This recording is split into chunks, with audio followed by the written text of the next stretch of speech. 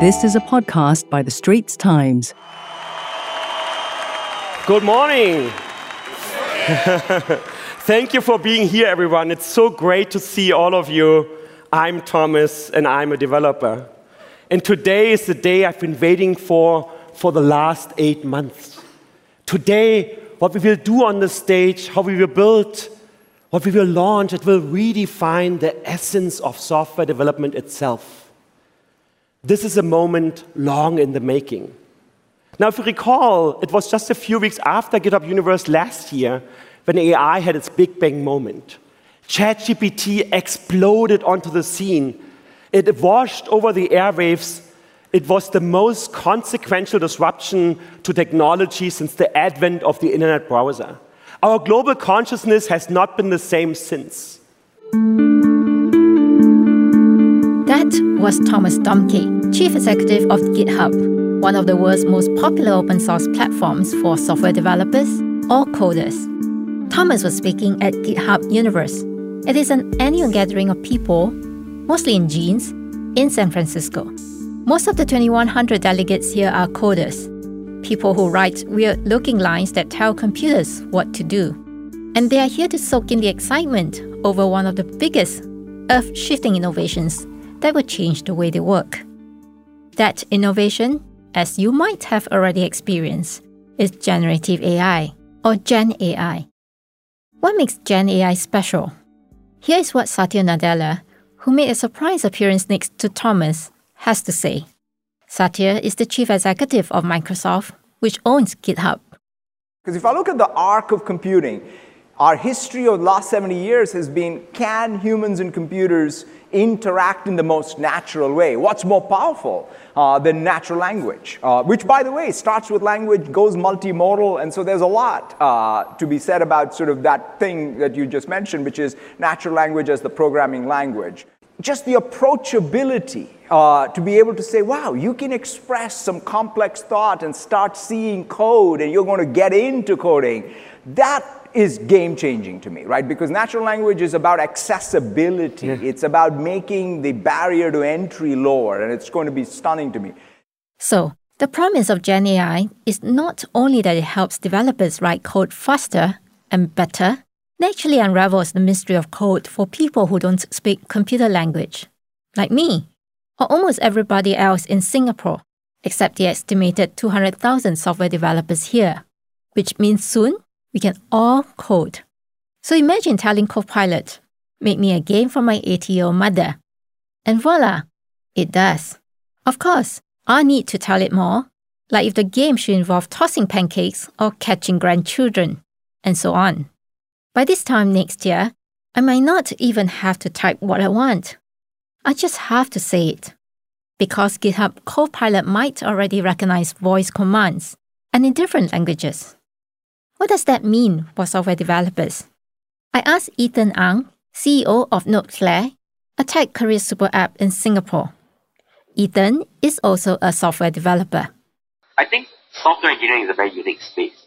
I think a lot of people think that, writing code is really just like writing content. But it's not, right? Because actually, there's a lot of that creative, even sometimes they call it art when you are writing code.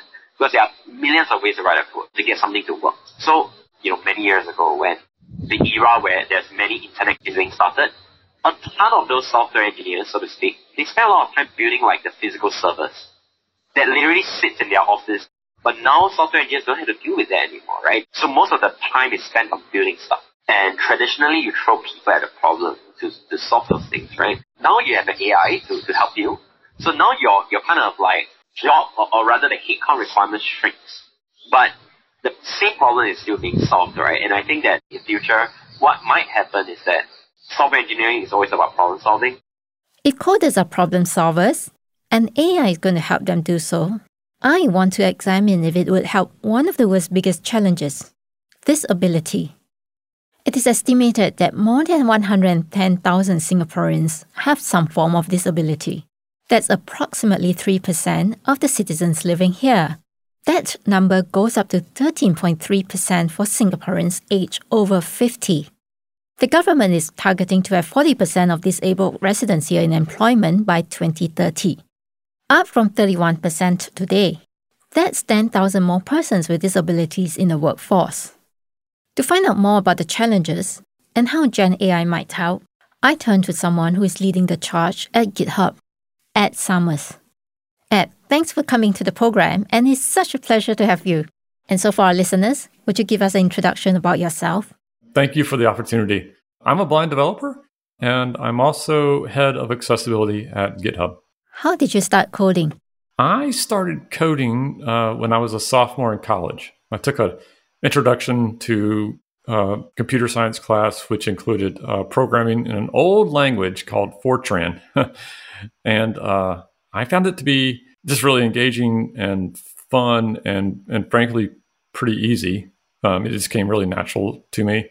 And the professor in that class recruited me into the computer science program and helped me find an internship. And the rest is history. I graduated with degrees in computer science and math, and I've been in this field of technology ever since. What was your first time coding like? Oh, my first code was probably some kind of assignment in my Fortran class. What did you code? Oh, I have no idea. It was probably some really boring assignment.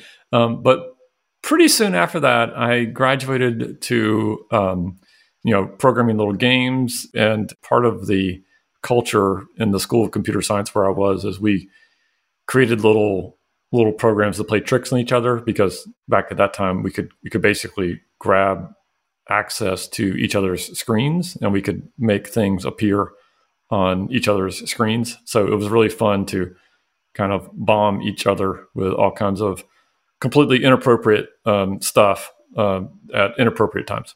Can you give me an example of an inappropriate stuff? Oh, just make your screen fall apart into little pieces, or a silly little character, with lots of annoying beeps. How many years have you been working? And could you tell us a little bit about your whole career? So let's see. I started coding in 1990 when I was in college.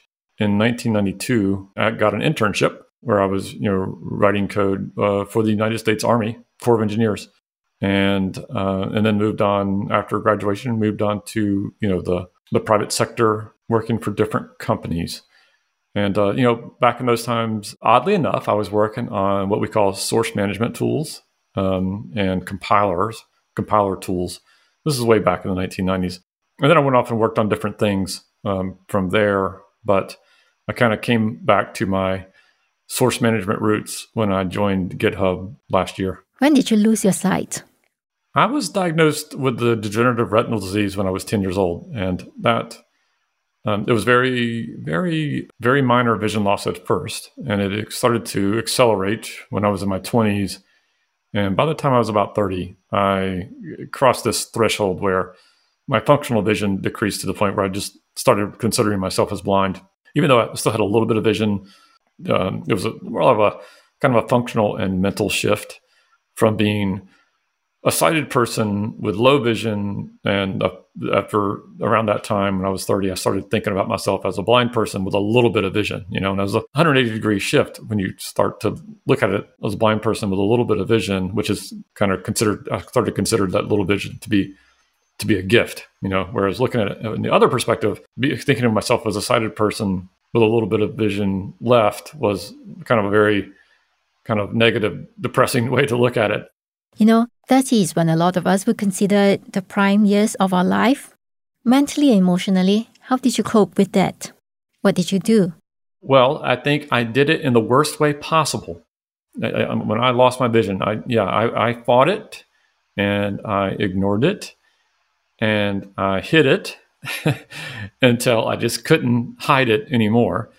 And the better way to do it would have been to be proactive and face it straight on. But it's, as you said, it's a really tough transition to make. But at some point, it was either sink or swim, really, when it came down to it. If I wanted to continue to just contribute or even function, I had to come to terms with being blind. And when I finally made the decision to deal with it, I kind of threw myself into it 100%. And over a period of a year or two, met a bunch of people who were blind and incredibly productive, amazing people who were very kind and, helped me adapt to being blind, and also some really great friends and family members who helped me cross that boundary. And the funny thing is that once I embraced, the new circumstances and learned the tools and put my mind to it, I, within a few years,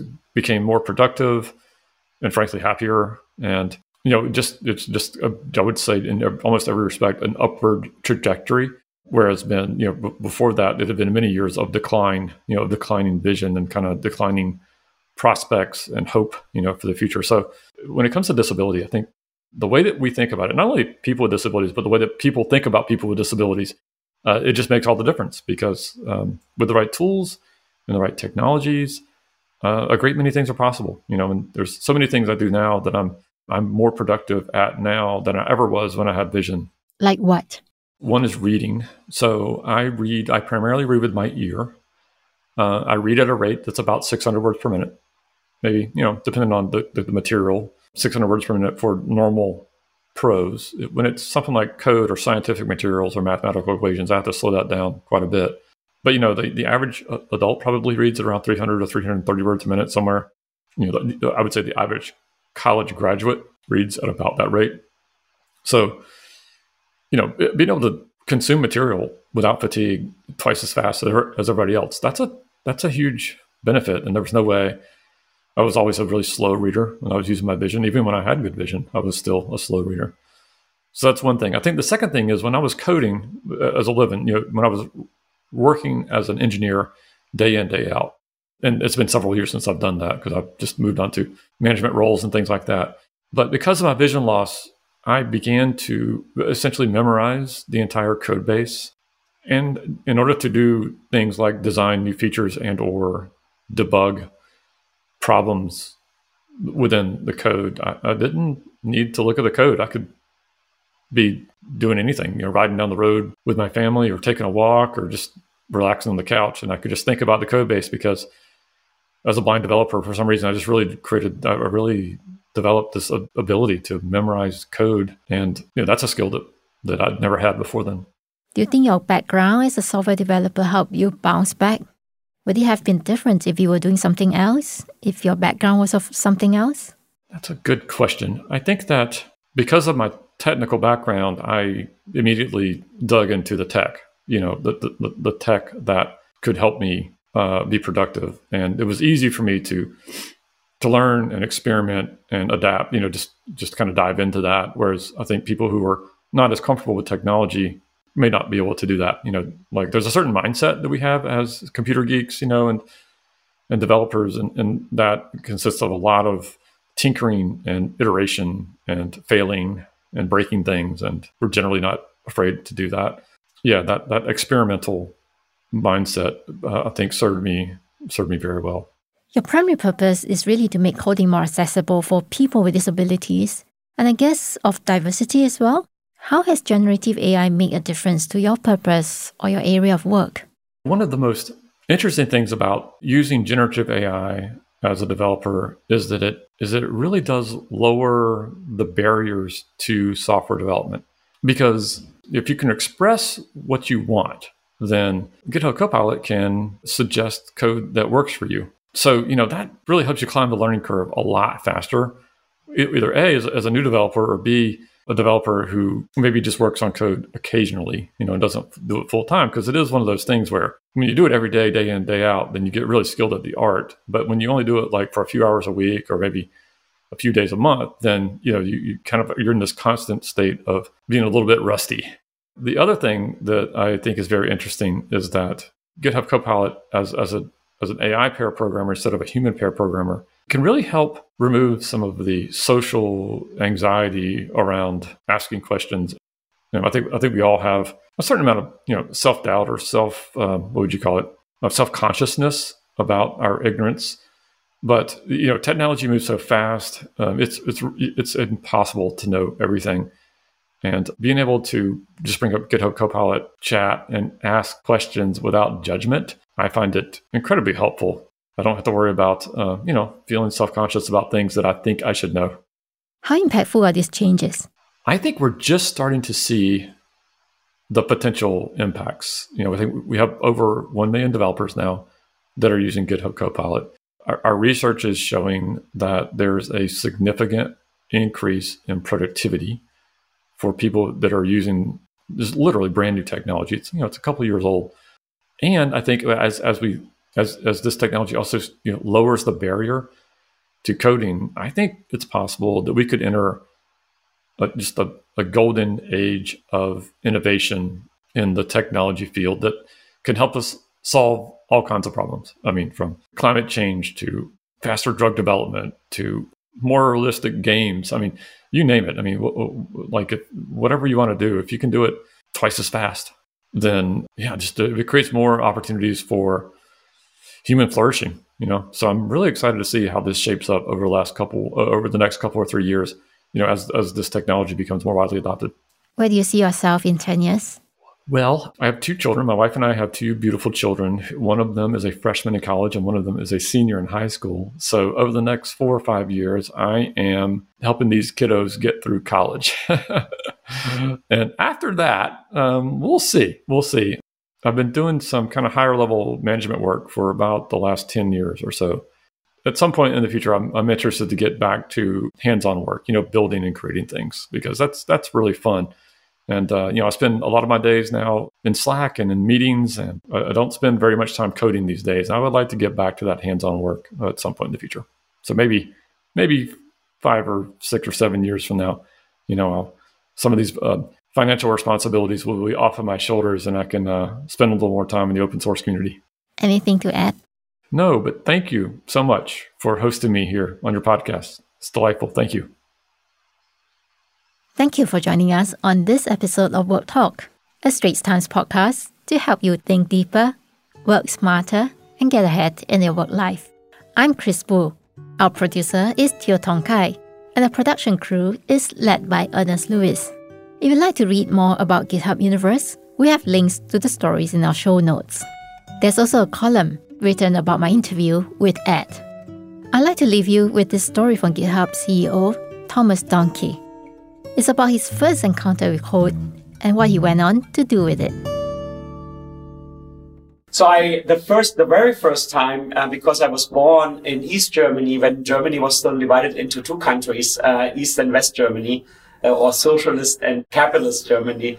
We had a computer in the geography lab, and so my friend and I were hacking in BASIC on that computer. And then when the wall fell in 1989, and then 1990 the country united, I got a Commodore 64 in 1991, and I taught myself coding by buying magazines, buying books and getting books from the library, and going to computer club every Wednesday because there was no internet, right? I remember building little applications to store my address book. My first real software that I sold was actually insurance software. So I have an older half brother, and at the time, the insurance agents of the insurance company he worked for didn't have software. They just got stacks of paper every 3 months with all the numbers in it. And so we ran them through a scanner and detected all the numbers and then built software around this that we sold to the insurance agents of that same company on 3.5 floppy inch disks. So that was my first real software that I sold, and the business later went away when the insurance companies had figured out that they need to provide software to the agents themselves.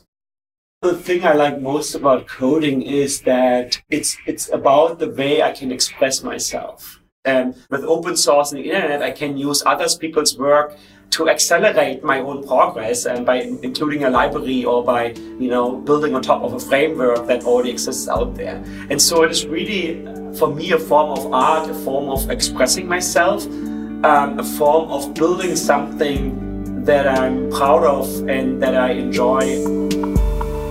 That was a podcast by The Straits Times. Send your feedback to podcast@sph.com.sg. Find us on Apple, Spotify, Google Podcasts, or via the Google Voice Assistant and Amazon Alexa-enabled devices. For more podcasts by The Straits Times, The Business Times, and Money FM 89.3, you can also download the Audio by SPH app.